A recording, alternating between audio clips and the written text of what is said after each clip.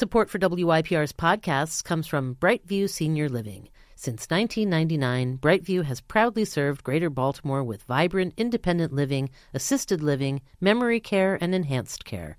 Find a community near you at brightviewseniorliving.com. No one was saying anything. They were just staring at me and my friend Kate. And finally, this older man who had his back to us slowly turns around, looks at me, and says, "You're next." The reason they're a ghost expert is because in the 70s, they moved into a profoundly haunted house. Hey, everybody. Welcome back to the Stoop Storytelling Series podcast. I'm Laura Wexler. And I'm Jessica Hinken. And this week on the podcast, 2 spooky stories for your Halloween listening pleasure. You know what? You sound like a vampire from What We Do in the Shadows. Oh, that's such a compliment. Yeah. Thank you. Yeah. Do you know what my family calls me? What? They call me Guillermo. Oh, that's hilarious. Because I am, if you don't watch the show, it's called What We Do in the Shadows. An amazing show. And there's a character in it who is the familiar of the vampires, and all he does is clean up after them. That's right. And that's what my family calls me. I'm going to start calling you that, too. But anyway, happy Halloween, y'all. This week we have 2 ghost stories for your spooky pleasure. So this first storyteller, Ryan Shields, is a terrific storyteller, and actually we miss him because he was such a great fixture at Stoop shows. He would come up to do audience stories and all that jazz. But this story he shared a bunch of years ago, and it's a good one, so take a listen. So I wanted to tell a ghost story, a series of ghost stories, actually. Throughout my life, I've had lots of weird things happen to me, but because they always happen when I'm by myself, no one would ever believe me. Right? So when I was in high school, I worked at a retirement community, and I was folding tablecloths, and I saw out of the corner of my eye an old woman in like old-timey dress with like a candle just watching me. And so when I told someone that, they were like, you were tired. I was like, so I normally don't hallucinate when I'm tired, but fine, whatever. Then one night, I'm in my bed, sleeping, and I wake up, and I'm covered in coins, just covered. And so I told my parents, I sleep with my door locked, but I told my parents at the time, I was like, hey, I'm covered in money. And they were like, oh, well, you sleepwalk. And I was like, that's a weird thing to do, even with sleepwalking. And then one night, I'm sleeping, and I wake up to my bed shaking. Now, not like the Exorcist thrashing about, just like a little rumble. So I'm like, this is strange. This is weird. It just goes on for a few minutes. Tell my parents, and they were like, yeah, we don't know. I was like, so you're not concerned that the bed was shaking? No, we're just going to go with that. Okay. So I'm always having these things happen, and no one ever witnesses it until I have a witness. So in college, I worked at a doctor's office, and they had so many patients that they had to keep their old records like in a storage facility, like an easy storage. I don't know that that's like HIPAA compliant at all, but that's what we did. So if a patient hadn't been there for a while and they had an appointment coming up, I would have to go and grab like the old records. So I went to the easy storage place with my friend Kate, my witness, and we're in the bin, and it's dark, and it's hot, it's the middle of summer, and we're kind of pulling records, and we get everything, and we turn around, and there's 6 people staring at us. All right.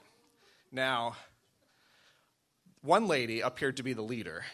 She had a clipboard, but she was dressed like from the 80s. She looked like she stepped off of like Designing Women or something. The dress was just didn't match.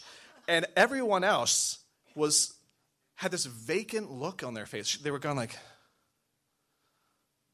just staring around, not making eye contact, but not recognizing where they were. I'm like, it's a storage facility. What's there to be confused about? And they were pale, and it was just, no one was saying anything. They were just staring at me and my friend Kate. And finally, this older man who had his back to us slowly turns around, looks at me, and says, "You're next." I didn't know what he was referencing. And I didn't ask any follow-up questions. I just wanted to, I froze, and Kate froze, and then he turned and walked away, and as a group, without anyone saying anything else, turned the corner, and we looked around, they were gone. Now, in these facilities, when you walk down the halls, it's motion sensor, right? And the lights turn on, no lights. No lights. And so I am convinced that when we die, we all go to a storage facility. Which is actually pretty upsetting if you think about it. Like, I'm not looking forward to that. That's not a fun afterlife. And I will say, after I moved out of the house, I had lots of sisters, and all the rooms would rearrange. Laurie, my youngest sister, went into my old room, and she came down, and she was like, "Rye, my bed was shaking." Like that. So something's happening. Thank you.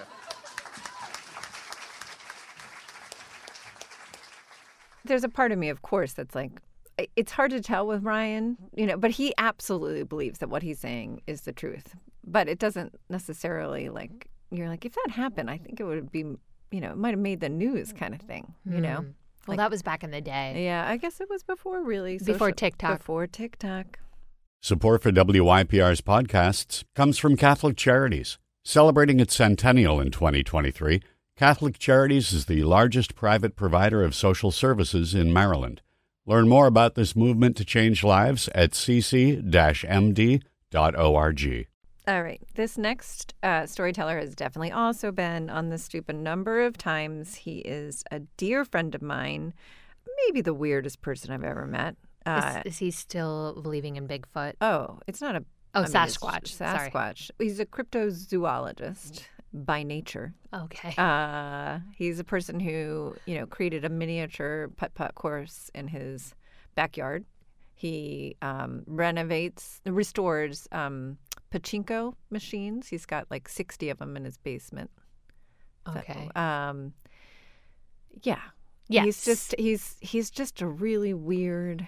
If you need to know any fact, he will know that fact for you. Like, he'll have the answer to anything. He's a walking encyclopedia of weird. And his name is Roy Taff. Right. And this story he shared was a show that we did in partnership with First Person Arts in Philadelphia during the pandemic. And so this was actually all these stories were videotaped and played as a virtual show. And this was a story from early in Roy's career as a cryptozoologist / ghost hunter. Yes. And it's just a great story about being careful what you wish for, because you might get it. In 1986, I didn't believe in ghosts. And then I met Ron and Nancy Stallings, who were ghost experts. And they kind of changed my way of thinking. I was shooting a documentary, and I was introduced to these two people who had experience with ghosts. So I went out to their house, and I met them. And the reason they're a ghost expert is because in the 70s, they moved into a profoundly haunted house. A house that from the moment they walked in, water would turn on and off, power would go on and off, the lights would flicker, things would move in the house. The children were taunted, animals were taunted, they all had nightmares, and they did everything. They brought in electricians and plumbers and structural engineers and priests and scientists. And at the end of the day, they had to move out because it was that bad. And once they moved out, other people came to them, and because they knew what they were talking about, asked them for advice. And that's how you become a ghost expert. And when I met them, they were so kind. I interviewed them with my girlfriend at the time, and they talked for 2 hours. They gave me all sorts of leads on haunted places in Baltimore, which is what I was trying to videotape. They gave me directions as far as what to do when I entered the space, not to be fearful, to ask questions of the ghosts, to try and be alone. And they gave me all these tips and tricks, and also to make sure you had extra batteries, because when you're in a place where ghosts supposedly are, they suck the energy out of your electrical equipment. And as I was about to leave, my girlfriend and I were about to leave, Nancy Stallings gave us a little aside. She said, be careful that nothing follows you home. And I said, ghosts follow you home? And she said, no. And then Ron said, we call them shadow people.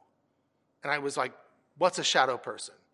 It's kind of a malevolent being that feeds on fear, and it has been known to follow people around, and they had dealt with it a few times. And that freaked my girlfriend out.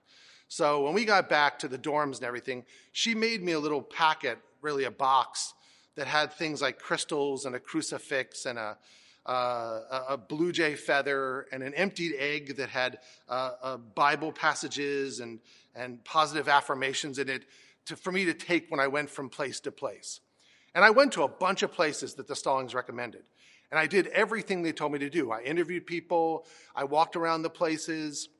I asked questions of the ghosts, and nothing happened. I went to graveyards. I went to haunted houses. I went to forts. I went to restaurants. I went to hotels. Nothing happened until I went to a ship, the USS Constellation, which is an old ship that's in the Inner Harbor in Baltimore. It's been used since the Civil War. And when I talked to the people on board, they told me, they said, yeah, there's been some incidences, mostly in the infirmary, which made sense. People died in the infirmary. Sometimes people had been pushed or touched. A little girl had had her hair pulled. People had seen faces in the portholes of the ship. And I was interested. So once the interview was done, I started to walk through the ship. And I went to the infirmary, saw nothing happened at all. Went to the upper decks, went to the cabins, and then I went below deck. And it was a rainy, cold Monday in October. And on the deck where I was were all the cannons. They were all lined up on the left-hand side. And the gun ports were open, but it was still really dark. And I had with me, along with my camcorder, I had a big battery-powered light that I stuck on the camcorder, and it could light up a space. But it was a harsh light, and it set really harsh shadows. So I decided I was going to take a shot from left to right, showing the cannons, and I put the light on and I put the camcorder on, and all these shadows were happening. And then I went to my right, and I had my right eye to my viewfinder, but my left eye is always open because I don't want to bump into things. And I saw, once I panned, a shadow behind a cannon. All the other shadows had disappeared once I had panned because the light was over here. But that shadow stayed. And I thought that was weird. So I turned back, and the shadow was there, and a bunch of other shadows were there because the light was now pointed there. But it was a little different. It was a dark shadow. There didn't seem to be light getting past it at all. So I panned back, and now I had my left eye watching what was happening over there. And that shadow, which seemed to be in the shape of a head and a torso of someone, slowly dipped down. It took about 5 seconds, and it dipped down. Now, if I was a good videographer, I would have turned immediately and shot to show the difference, but I wasn't. I went stone cold. I froze up. I started to breathe rapidly. I shut off the camera. I backed up, and I got the heck off the boat. I didn't say goodbye to any of the people on the ship. I went directly to my car, and I sat in my car, and I was freaked out. I was hyperventilating. And I looked at my camera, and the battery was low, which made sense because I'd been shooting all day. But the lamp, which was powered off separate batteries, wouldn't even turn back on again. It was completely drained. So I went back to my dorm. I had a single because I was a senior in college, so I didn't have a roommate to tell anything to. I didn't say anything to my girlfriend because that would have freaked her out even more. And I started to have nightmares. And that lasted for about 3 or 4 days. I showed the tape to my editor. I didn't tell him what I thought I saw, but because the quality was so bad, he couldn't see anything either. So after about 4 or 5 days, I called Nancy Stallings, and I explained to her what happened. And she walked me through a few things. She asked if I'd heard anything or if anything had happened in the dorms or things like that. And I said no. And she said, oh, I think you'll be fine. And I was. I was completely fine. And I turned in my documentary. I got a B on it. I usually got straight A's. And I remember the professor said in the notes that he gave me a B because he felt I wasn't emotionally involved. And I can't disagree more. It was the most emotionally involved I've ever been in anything I've ever videotaped before or since.